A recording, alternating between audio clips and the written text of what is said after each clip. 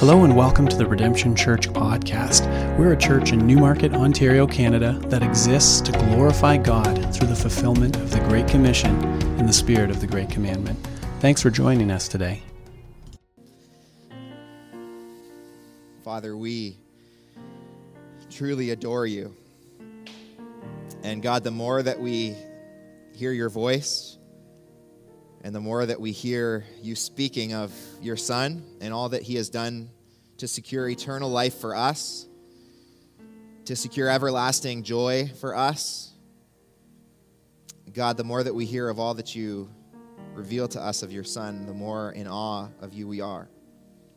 And so, God, we thank you that in this moment, Lord, this moment that you've predestined before time began, this moment that you have brought every person in this room that you love so dearly to this place to hear your voice, God, I pray that we wouldn't miss all that you have to show us. God, you have a word for us. And so I pray by the power of your Holy Spirit, Lord, would you drive this word deep, so deep into our hearts, Lord, we need it. Lord, we need to hear you. We need to believe your word. And so, God, we pray for your help this morning. God, help us. Help me to preach your word, God, such a task that's so beyond the ability of any human being. And Lord, help us to receive your word, Lord, the thing that is most truly needed in our life, to hear and believe all that you have to say to us as you've revealed to us in your word. God, help us, we pray. And God, we pray this all in the name of your Son. Amen. Amen. You can grab a seat. And as you take a seat, you can take your copy of God's word, if you have it with you, and open it up to Philippians chapter 1, verse 12 to 17. If you don't have a copy of God's word with you or you don't own one, the ushers are going to be making their way down the aisle. And if you stick your hand in the air, they'd love to get one into your hands. And you can consider this our gift to you. We believe that God has spoken. In the same way as if he were in this room speaking to you, he has spoken through his book. And so every Sunday that we meet together, we are digging into God's word and seeing what he has to say to us. I wonder if you've ever felt like there are certain parts of your life that just haven't gone your way. It's like, you know, when you plug in a destination into a GPS and it's taking you there, but then all of a sudden, like, the GPS just decides it's got a better way, and you trust the GPS, you take that better way, and you find yourself in the middle of the nowhere. The GPS has glitched out, you're on the wrong path. Life feels like that sometimes, doesn't it?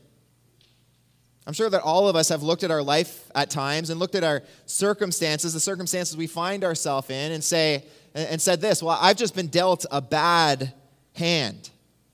And certainly all of us have had plans for our life, grand, amazing plans that as we think about, we're like, yeah, this is the plan. And yet we look back over the last maybe months or years or maybe even our entire life and can just say it has not gone according to plan. Life has a way of taking our plans and turning them upside down on their heads.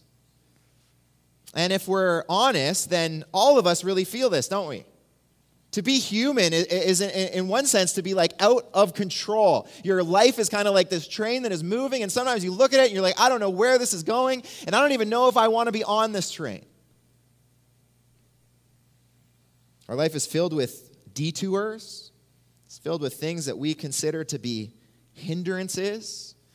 And at times we find our circumstances to be such hindrances to what we truly want life to be that we even question the very path that we're on, wondering if we're going the right way. Now, dealing with this can look at a multitude of different ways, can it? Some of us, when life is like this, we get frustrated. Whether it's frustrated at people or frustrated at ourselves or frustrated at God, we just recognize things aren't going our way. And so we shake our proverbial fists at the heavens and wish things could be different. For others of us, there's just this kind of undercurrent of just, I don't really trust what God is doing here. I don't really know, and maybe we'd never phrase it like this, but it's just kind of like this undercurrent, this underlying belief of like, I don't really know if God knows what he's doing in my life. God wants to speak to us this morning right at that point. At that point in our life when we look back and we say, man, how did we get here? Those circumstances in our life that we look at and we say, why am I dealing with it? Like, why can't things just be different? God wants to speak to our hindrances, to the paths we look at that we consider to be detours. He wants to speak to our unrealized plans. He wants to take us back to these things and apply the healing balm of the gospel to them. And so he's going to do that this morning through his servant Paul.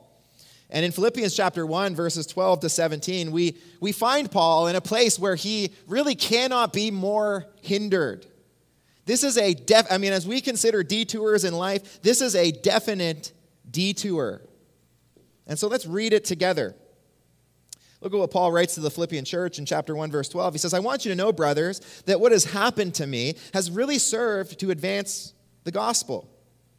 So it has become known throughout the whole imperial guard and to all the rest that my imprisonment is for Christ. And most of the brothers, having become confident in the Lord by my imprisonment, are much more bold to speak the word without fear. Some indeed preach Christ from envy and rivalry, but others from goodwill. The latter do it out of love, knowing that I'm put here for the defense of the gospel. The former proclaim Christ out of selfish ambition, not sincerely, but thinking to afflict me in my imprisonment. What then? Only that in every way, whether in pretense or in truth, Christ is proclaimed, and in that I rejoice. Here we find Paul, perhaps in one of the greatest detours of his life. He's imprisoned. And at this point, Paul is really, since that time, one of the greatest missionaries the church has ever seen. And one of the necessities of Paul's missionary activity is that he's able to move. Now, I don't need to get much into the details of imprisonment to tell you that that's the very opposite of having the ability to move anywhere. Paul finds himself, the literal Greek word, we're going to see this in a few moments, the literal Greek word is he's in chains. He's bound. He can't do anything. And if you think of a man who's really going to reach the world for the gospel of Christ, Paul is in a situation where he really can't. It's not the way he envisioned it to go. It's certainly not the way anyone would envision a successful missionary journey to go. And yet in his imprisonment, Paul gains this divine knowledge. He gains this divine knowledge about the areas of life that we view as hindrances and the spiritual imprisonments that we find ourselves in our life. And he learned a few things about hindrances in life, and he wants to share them with us this morning. And this is where God wants to speak to us in terms of our detours and hindrances and the ways in our life in which things haven't gone as planned. The first thing he wants us to understand is this: my hindrances can lead to gospel advance. My hindrances can lead to gospel advance. Look at what Paul says. He says, I want you to know, brothers, that what has happened to me, and he's going to get to what exactly that is in the next verse. That's his imprisonment. Literally, the Greek word for that is, I'm in chains. That what has happened to me has really served to advance the gospel. Now, there's a play on words here. This is kind of like an ironic statement. In the one sense, Paul is imprisoned. He is in chains. He is confined within the walls of this house arrest. He cannot move.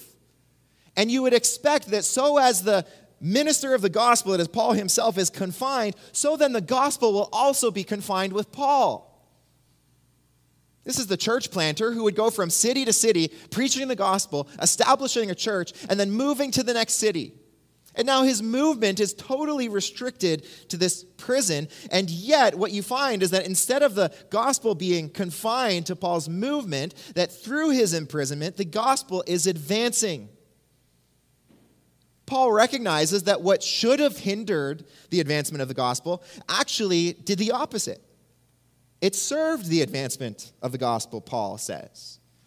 And so the first thing I want us to understand here is that hindrances are instrumental to gospel advance. Let me say that again because I think these are really strong words, that it's a really tough preach to a comfortable, consumeristic society. But let me say this again, that your life's hindrances, the suffering that you experience, the difficulties that you face in life, the unrealized plans of your life, they are instrumental to gospel advance.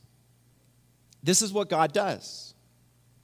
God is in the business of taking circumstances that are less than ideal, that from all earthly perspectives, you could never understand how advancement could come from this circumstance. He takes those circumstances and he uses them to advance his purposes. In fact, we could go as far to say that God will have it no other way. That your life hindrances are the very foundation that is necessary for the advancement of the gospel. And so here's how I understand this. I think about this moment all the time because I think it was pretty scarring for me when I was a young boy and a teenager. But there's that moment all the time where you're lined up on the field, right, the soccer field, and a team captain is chosen. Usually it's like, the best looking, most athletic ability team captain is chosen, and they're standing there and they start choosing their team, and one by one they choose the team, and it's this really humiliating process for people like me who grew up with no athletic ability and then matured to also have no athletic ability. And so I would always, my biggest goal there is I just like second last would be like glorious for me. If I get chosen second last, I'm fist pumping, I'm rubbing it in the face of the guy who got chosen last. I'm really happy with that. And what these team captains are doing is trying to assemble the best team. Now, if God is the team captain and he is choosing people for his team to accomplish his purposes, you know what he's doing? He's not choosing the strongest who are in the circumstances that are best suited to advance his cause. What God does is he actually does the opposite. He chooses the weakest people whose circumstances are the worst off to accomplish his mission. I love this. Paul talks about this in 1 Corinthians. This is so blatant, okay? This is like offensively blatant if you're a Christian. This is what he says in 1 Corinthians. For consider your calling, brothers. Not many of you were wise according to worldly standards. Like, modern day translation of that is like, statistics are very likely that if you were chosen for Christ, you're a fool. He says, not many were powerful. You offended yet? Not many were of noble birth, but God chose what is foolish in the world to shame the wise. God chose what is weak in the world to shame the strong. God chose what is low and despised in the world, even things that are not, to bring to nothing things that are, so that no human being might boast in the presence of God. This is astounding. God is choosing the weak. He is choosing the foolish. Why? So that as his kingdom purposes advance in the world, no one can look at the team and say, oh, well, they just got, exceptional players. Instead, they look at the team and they say, well, God must be at work. Like this is bringing all the glory to God because there's not very many impressive people on the team, and they aren't really set up for success. And then God gets the glory. At certain times, members of this team, to carry on the illustration, will start to get strong in and of themselves. And in 2 Corinthians, you actually find Paul has started to kind of get independent. He started to feel pretty good about himself. You ever feel like that? In times of life when you're not suffering, you start to think oh man, I can actually do pretty good I'm doing pretty well at life. I kind of got these things under control. And you know what God does? So backwards. God gives Paul a thorn in the flesh. God places this thorn in the flesh. It's agonizing to Paul. Paul is begging God, remove this thorn in the flesh. It is impeding my ministry. It is so painful. Why won't you remove it? And you know what God says to Paul? My power is made perfect in weakness. You see, God's team is filled with the weakest people in the worst situation. But the astounding thing is that as soon as God's team steps onto the field, he obliterates any opposition. None of his enemies stand a chance. He's using the weakest people in the worst situations to advance his mission so that all the glory can go to him. And so here's what's beginning to happen. If the Holy Spirit is pressing this truth into your life right now, you know what's beginning to happen? You're beginning to reflect on your life and to look at all the things in your mind that have gone so wrong, and you're starting to see them with the eyes of faith. You look at that sickness That sickness, you say, has set you back. And you begin to see that that's an earthly perspective.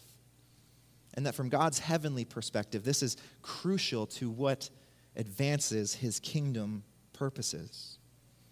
You look at that difficulty you've had in your marriage, just like that thing you cannot get over with your spouse. It has been a constant nagging problem. You look at that difficulty you have in raising your children. It's just like it's been constantly a problem. It's always been there. You've prayed, God, why can't you just take this away? Why can't it be different? And you begin to see that these things that you view as hindrances are actually instrumental to serving the advance of the gospel in your life and ultimately, and more importantly, in the world. See, what Paul understands here is that what hindered him, his imprisonment, actually served to advance the gospel so that God's glory was put on display to the watching world. It actually began to inspire the faith of others. And there's two groups of people here that Paul recognizes that through his imprisonment became inspired to understand who Christ was. The first was the imperial guard. You see that in verse 13. It says it's become known throughout the whole imperial guard and to all the rest that my imprisonment is for Christ. Now, the imperial guard was the highest military authority in Rome. It was a group of 9,000 men who served Caesar, who was the highest political authority. And you can imagine that if there are 9,000 military men serving one man, at times these 9,000 men actually were the highest rulers. There were times where they actually just overthrew the Caesar because they didn't like what he was doing. And so this was an incredibly authoritative group of men who really, at the end of the day, had put Paul in prison under Caesar's authority. And yet, as they look at Paul in prison, they do not say, oh, Paul's here because of Caesar. They've come to recognize that there's even authority over Caesar that's keeping Paul in prison, and that authority is Christ. And so Paul's in prison, and he's saying, look, the reason why I'm here, you know why I'm stuck here? It's not these walls. You know, God has done way more amazing things. He's broken people out of prison before. It's not these walls. I am here for Christ. It is Christ and his authority that is keeping me here.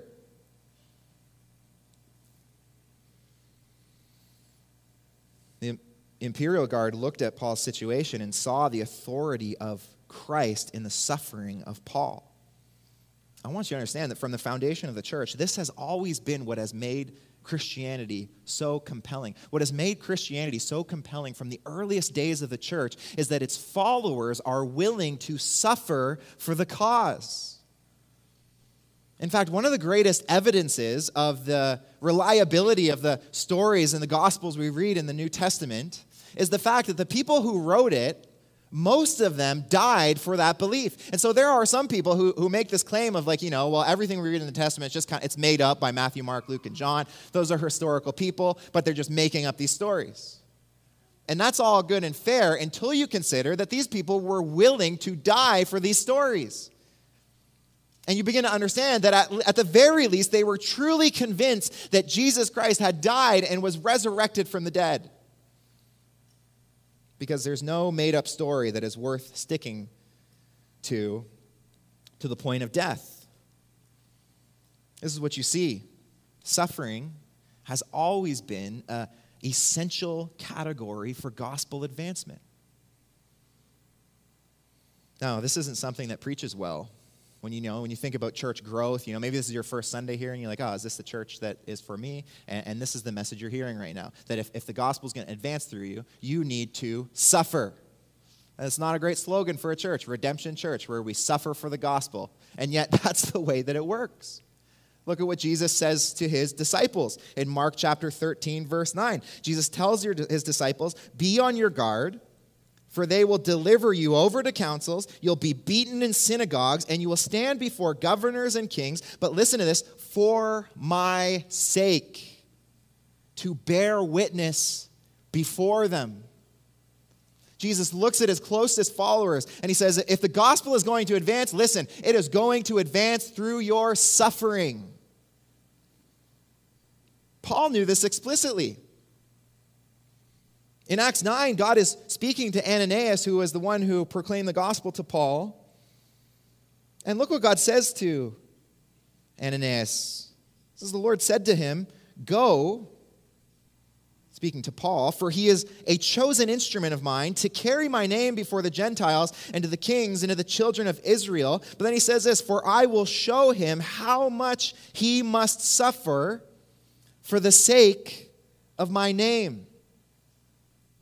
For the sake of my name. And so you need to see this. Your suffering is being used for the sake of Jesus' name. It's being used for the advancement of the gospel. Jesus' kingdom purposes are being advanced through the suffering of his children.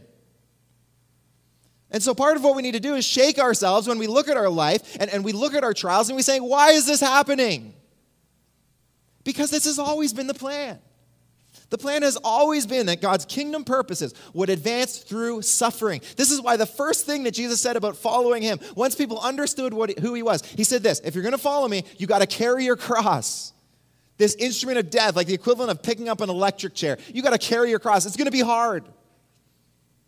Oh, this is light years away from the North American gospel that is so often preached. Come to Jesus and everything in your life is going to be so much better. It's going to be so much easier. I remember the person or one of the people who met my mom when she first came to Christ, who said he was a Christian, told her that her tires wouldn't wear out anymore.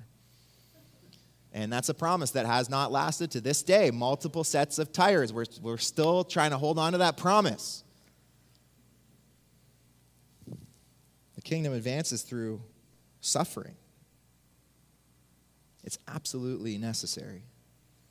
Notice that our suffering, it doesn't just inspire unbelievers, it also emboldens believers. So what Paul then says is that most of the brothers, notice there's a different category here, having become confident in the Lord by my imprisonment, are much more bold to speak the word without fear. As Paul recognizes, there's a group of people that are around him that are seeing his suffering, seeing the depths of suffering that he's endured. And it's such a clear picture of the gospel that they could not help but to start sharing the gospel, trusting that the same way that God had used Paul's hindrances to advance the gospel, that God would use their hindrances to advance the gospel. And so not only does the world need to witness your suffering, I want you to recognize that there are other believers in this church that need to witness your suffering. They need a healthy model of what it looks like to walk through times of trial and be near to the Lord.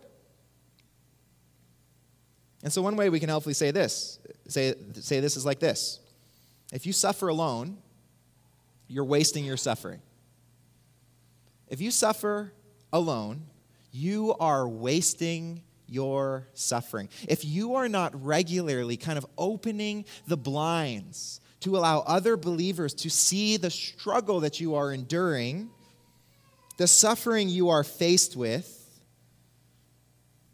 then you are wasting your suffering. Because part of the reason of your suffering is for the benefit of other people, so that they can see you suffer and see that when all is stripped away, the only thing you have left to cling to is Jesus Christ, and yet you are still filled with this satisfaction and this joy. They see that the thing that they most need is not the things that they're chasing. It's not the money. It's not the accolades. It's not the comfort. It is Jesus.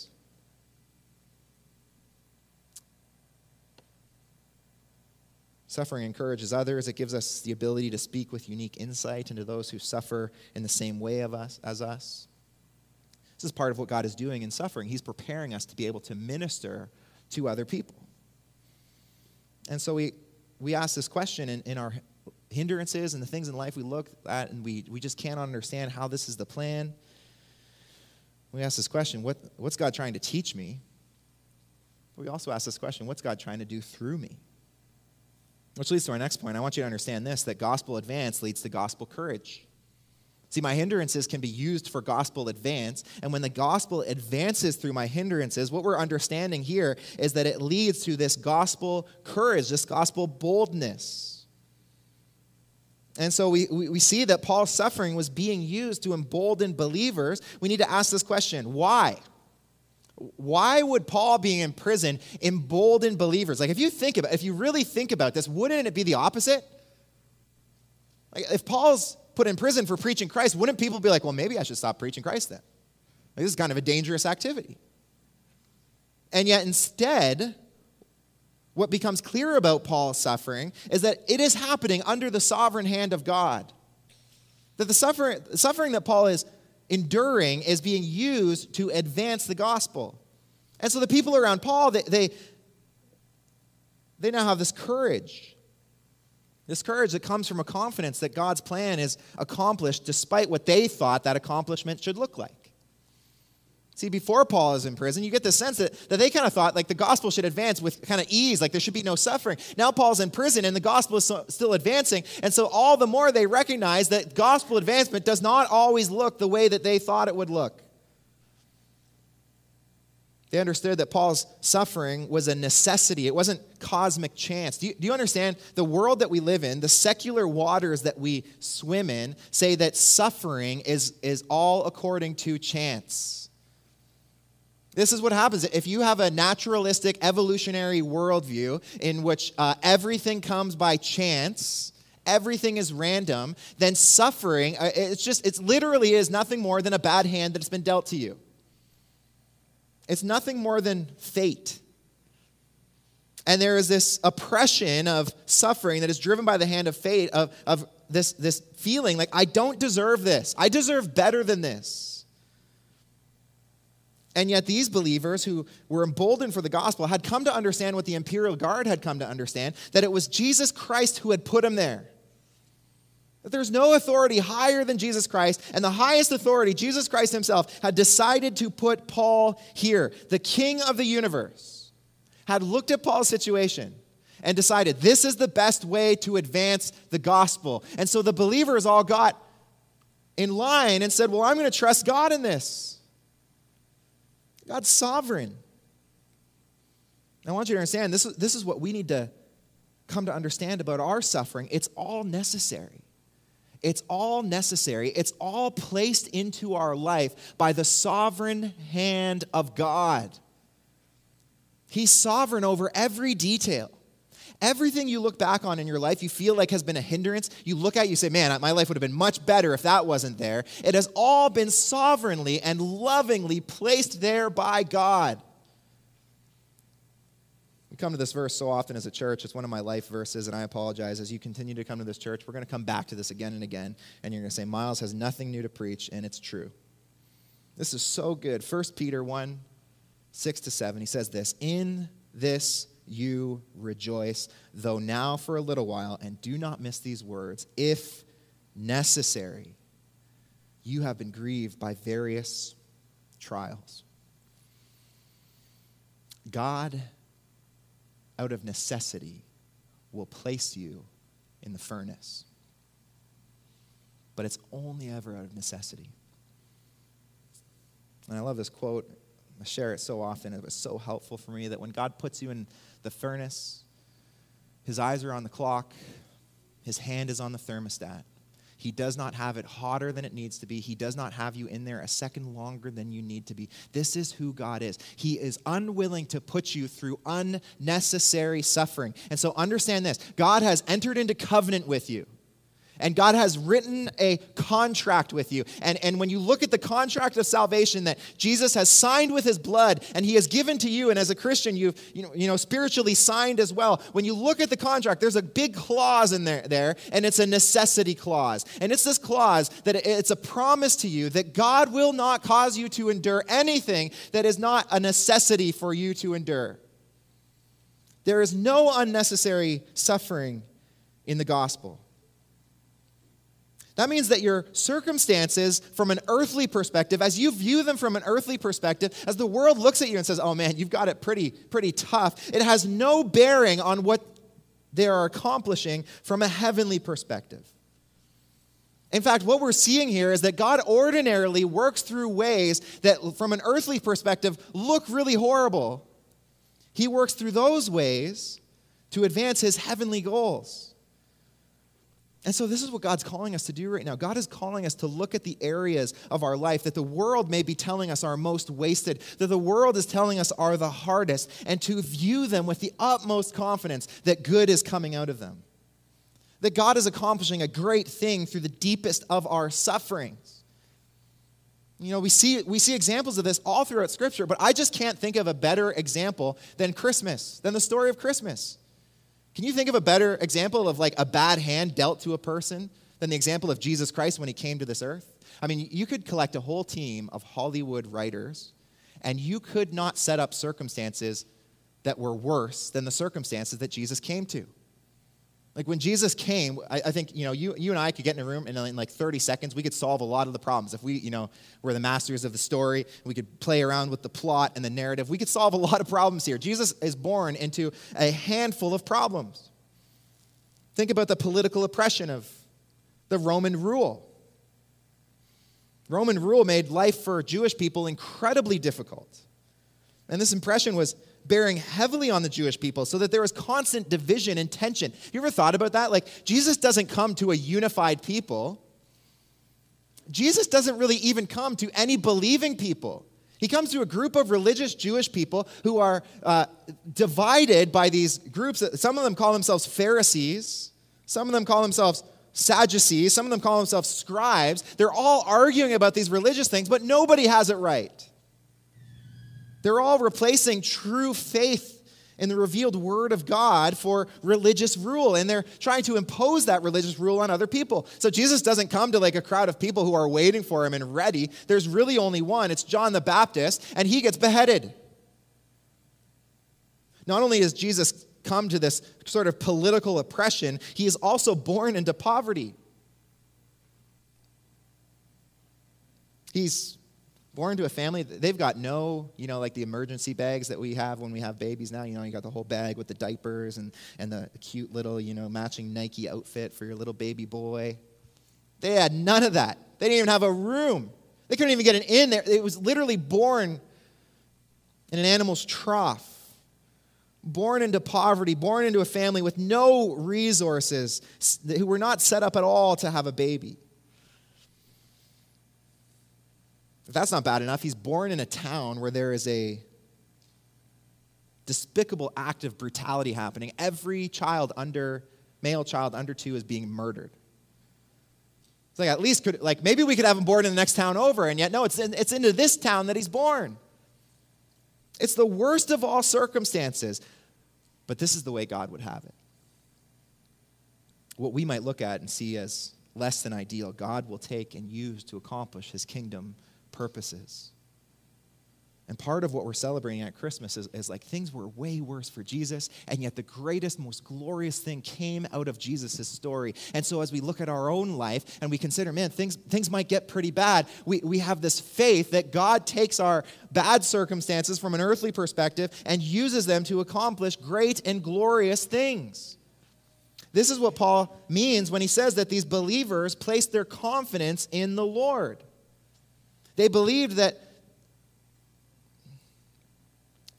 God was working through their circumstances.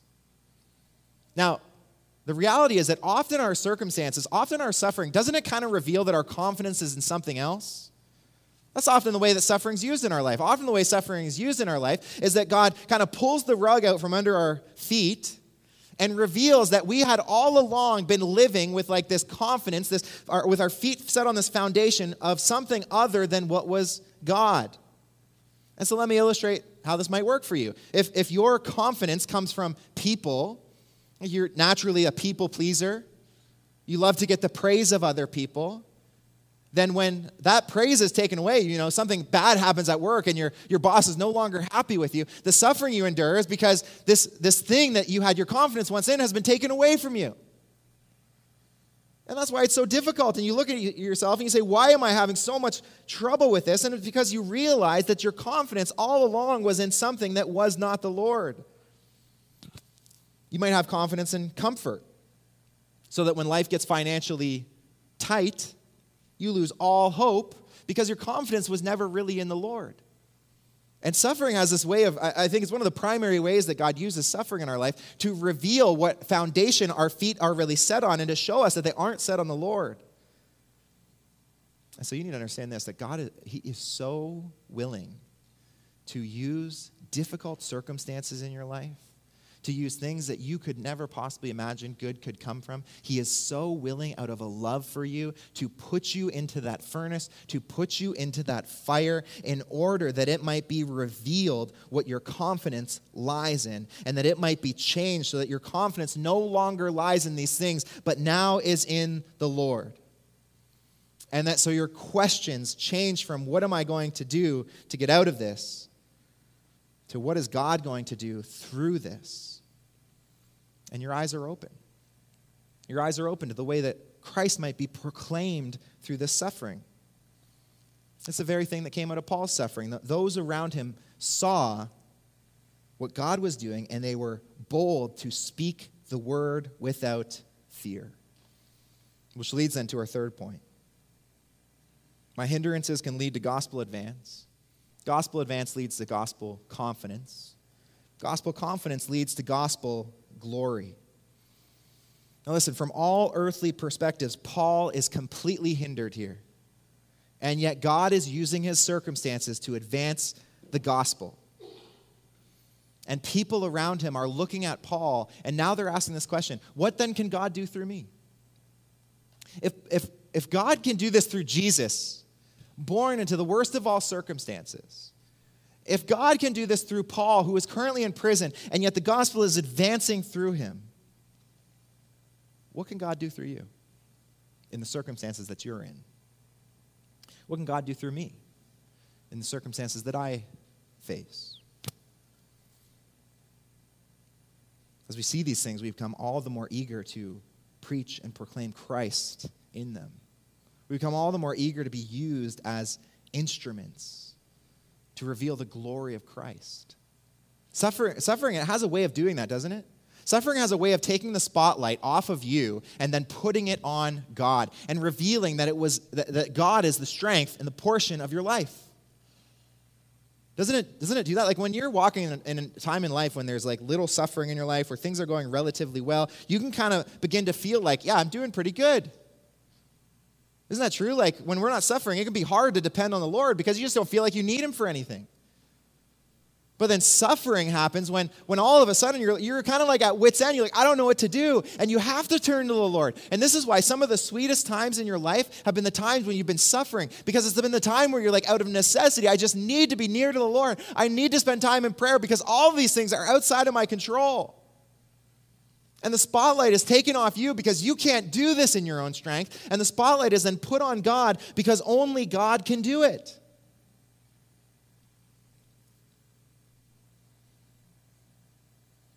God is leading us to see that he's using the things that would be hindrances to us to bring glory to his name. His desire is that in our suffering, we would proclaim Christ without fear. That our lives would be a testimony to a lost world, that there's no other foundation to firmly set your feet on apart from the foundation of Jesus Christ. This is why Peter wrote to the church, the suffering, persecuted church. He said in 1 Peter 3, verse 14 and 15, he said, even if you should suffer for righteousness' sake, you'll be blessed. He says, have no fear of them, those who persecute you, nor be troubled. But listen to this. But in your hearts, honor Christ the Lord as holy, always being prepared to make a defense to anyone who asks you for a reason for the hope that is in you. That is what the world is supposed to see. When you suffer, they're supposed to see like this supernatural, otherworldly hope. How are you doing so well? How do you have joy in your trials? The world can't fathom that, especially our secular age. And for them to look at your life and to see that in the midst of life's deepest trials, when life's rug is pulled out from underneath your feet, you're still standing confident in the Lord.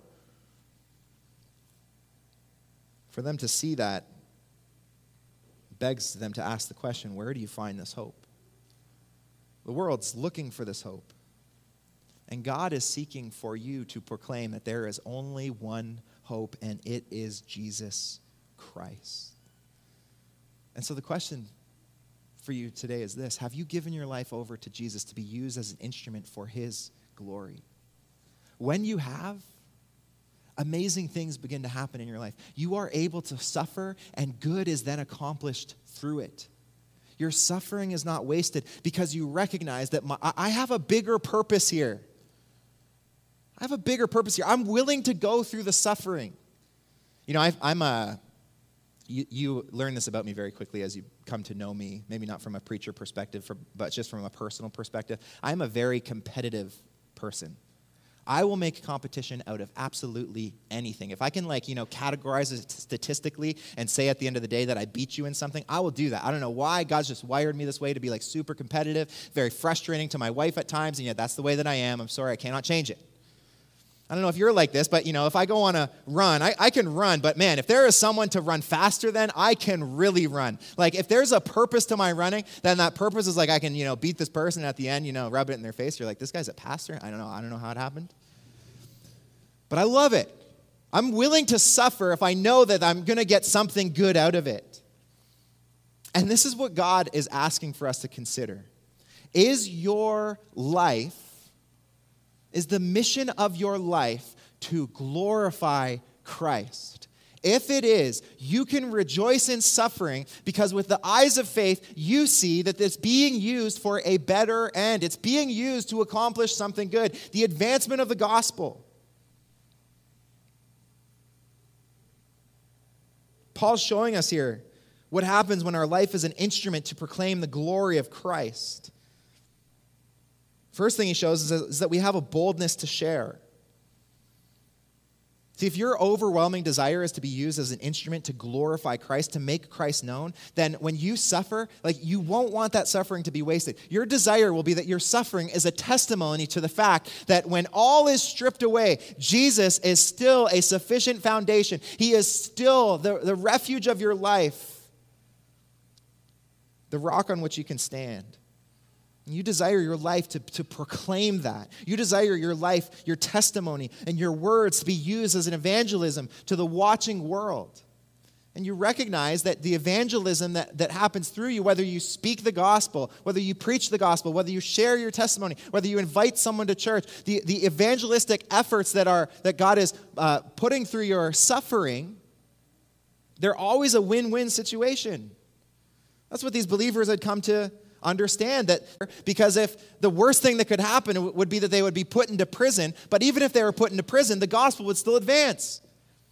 And so it doesn't matter. It's a win-win situation. In the best case scenario, someone comes to the Lord. In the worst case scenario, I'm put in prison, and yet Paul is showing me that even if you get put in prison, God's going to use that as well. See, the reason why you and I struggle with evangelism so much is because we consider it like a win-loss situation, don't we?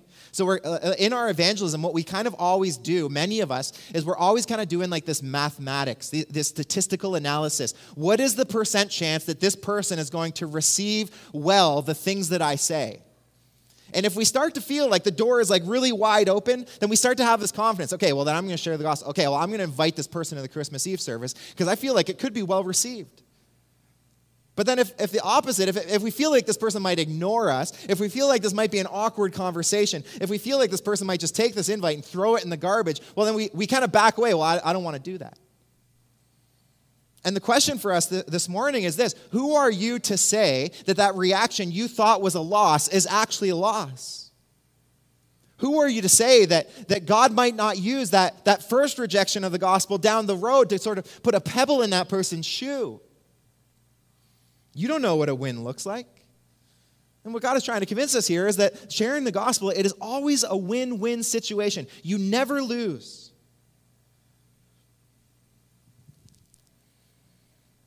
Take the Christmas invites as an example. This is something that we are giving to you, that we're providing for my family as a resource for you, as a tool for evangelism. Asking you in faith to hand this to people that you know, to invite them as an act of evangelism to come and hear the gospel at a time when many are open to do that. And so the question you got to ask here is what's the loss? That person you have in your mind right now, or you've been thinking about handing the invite to them, what is the loss? Is the loss oh man, it could be an awkward conversation? Is the loss oh man, they could throw that thing in the garbage? It's very cheap. I'll tell you right now, we don't care. They can throw it in the garbage, they can burn it, they can do whatever they want with it. What's the loss? And who are you to say that reaction that you've considered a loss won't be used down the road? Maybe it's that invite that they reject to come and hear the hope that is in Jesus Christ at the Christmas Eve service, that 6 months from now when they find themselves in the deepest suffering, they remembered that you said, hey, I'd love for you to hear the hope of Jesus Christ and to come to our Christmas Eve service. And they remembered that they rejected that, but they remembered that you said that there was hope, and they want that hope. Who are you to say how God might use your evangelism? And when we are filled with faith, we understand God will use even the things we consider to be loss or hindrances to the gospel to advance the gospel. Another thing that happens when our confidence is in God's plan, we want to be an instrument for his glory, is that there's this willingness to suffer. And so it's really interesting. We could spend so much time here, but we kind of got to fly through it here in verses 15 to 17. Something really interesting is happening to Paul. He says, some indeed preach Christ from envy and rivalry. This is a really interesting situation where these people aren't preaching the false gospel. They are preaching the true gospel of Jesus Christ, but their motivation is wrong. Some people have used this to say, as long as people, are proclaiming to be Christian, then we should accept them. But I want you to understand here, what's happening is really interesting. These people are preaching the gospel of Jesus Christ. They are preaching the truth. The problem then is their motivation. They're doing it from envy and rival. There are some, Paul says in verse 17, that are doing it from goodwill. Verse 16, he says, the latter do it out of love for Paul, knowing that I'm put here for the defense of the gospel. The former proclaim Christ, again, the true gospel of Christ, out of selfish ambition, not sincerely, but thinking to afflict me in my imprisonment. See, there are some who have decided, I would love this. This has never happened to me. I can't imagine a circumstance in which it would happen. But people decide to attack me. So they're going to go preach the gospel to lost sinners who need the hope of salvation. Wouldn't that be an amazing thing to happen in your life? It's a pretty interesting scenario, and yet this is what is happening to Paul. And one of the ways that Paul could react is to take the hurt of that. Like, hey, why are you doing that? That really hurts. And yet instead, Paul's mind is on glorifying Christ. And so you know what happens? Paul's willing to take the punches. He says, I don't care if these people are trying to afflict me in my imprisonment. I will take the affliction so that the name of Christ can be proclaimed. It's a willingness to suffer that we can experience if our desire is to lift high the name of Christ in the deepest suffering of our life. There's a third experience when we make it our aim to be instruments for the proclamation of Christ. There's a joy we receive. So look at what Paul says in verse 18. He says, what then? Only that in every way, whether in pretense or truth, Christ is proclaimed, and in that I rejoice. And can you just take a moment, like we got to take like our, Christianese Sunday school glasses off for a moment and consider the absurdity of that statement. Paul is in prison, and so many people are against him. In the next verses, next time we're in Philippians, we're going to see he doesn't even know if he's going to make it out alive. He literally thinks he could die, and yet he's rejoicing. How? Because Paul's desire is to lift high the name of Christ. Church, do you understand this? That your greatest joy is not in elevating yourself. That's the perspective of the world, and that's why the world struggles so much with suffering, because everything about life is elevating yourself, getting higher and higher and higher, getting more and more things, getting more and more money, getting more and more fame, more and more and more and more. I just want more for myself. And if that's your perspective, suffering will always be horrible, because all suffering does is take you down a few notches. You'll never find joy. But when your desire is not to elevate yourself, but to elevate the name of Christ, you know what happens? You can experience what Paul experienced. You can have joy in your suffering because you understand that suffering is the path to glory. Jesus modeled that. That's what we celebrate at Christmas, isn't it? Before resurrected glory, there is a humble cradle. Before his glorious crown, there is a humiliating cross. And here's the inevitable reality of your life. It's not going to go your way. Your plans, is this an encouraging message as you leave this room? Your plans are going to continue to fail. There will be things that are completely out of your control. But here's this unstoppable truth that we've received this morning. What is out of your control is in God's control, and he will accomplish his purpose through you. Through the things that you could never imagine he could ever accomplish great things from, he will accomplish great things from. And so the question for you is this: how are you going to respond? And to help us respond in as biblically fitting a way as we possibly can, we're going to turn to song and take this moment to proclaim this. In the midst of my deepest valleys, I'm going to lift high the name of the Lord. Let's stand now. I'm going to pray, and the worship team is going to come up and lead us in a time of response. Father, Lord, we bow before you, and God, we confess that life is incredibly difficult at times. Lord, that many in this room, in ways that I could never even begin to fathom, have suffered deeply and walked through the darkest valleys of life. And many now bear the great weight of the darkness of this world on their shoulders. Lord, there are many questions we have about our life. There are many paths that we've been forced to take that we just doubt that any good could come from them. And there are many battles we're experiencing now. Lord, battles with sin, battles in marriage, battles in parenting, battles at work, battles in family, Lord, everywhere. Personal struggles, physical health issues, mental health issues, Lord, battles are everywhere. And we can look around and ask, Lord, why would it ever be like this? Why do I ever have to face these things? Why do I have to live the life that I have lived? And yet, Lord, you have offered us a new perspective, and it is the true perspective. And you've called us to put away the false earthly perspective that the world preaches to us constantly about our suffering, that no good can come from it, and to view things as you view them. To know, Lord, that suffering is instrumental. Lord, you use it to advance your gospel. And Lord, you are seeking to use a people. Lord, a people to proclaim the greatness of your name. And so, Lord, you find in this room a group of people, and I pray right now that our heart's response would be, Lord, that we want to proclaim your name in life's deepest valleys. We want to lift you high, Lord. And so help us to do this, Lord. Help us to respond in the power of your Holy Spirit, Lord, to say this. We want this to be us. And so, God, we pray this in the name of your Son. Amen.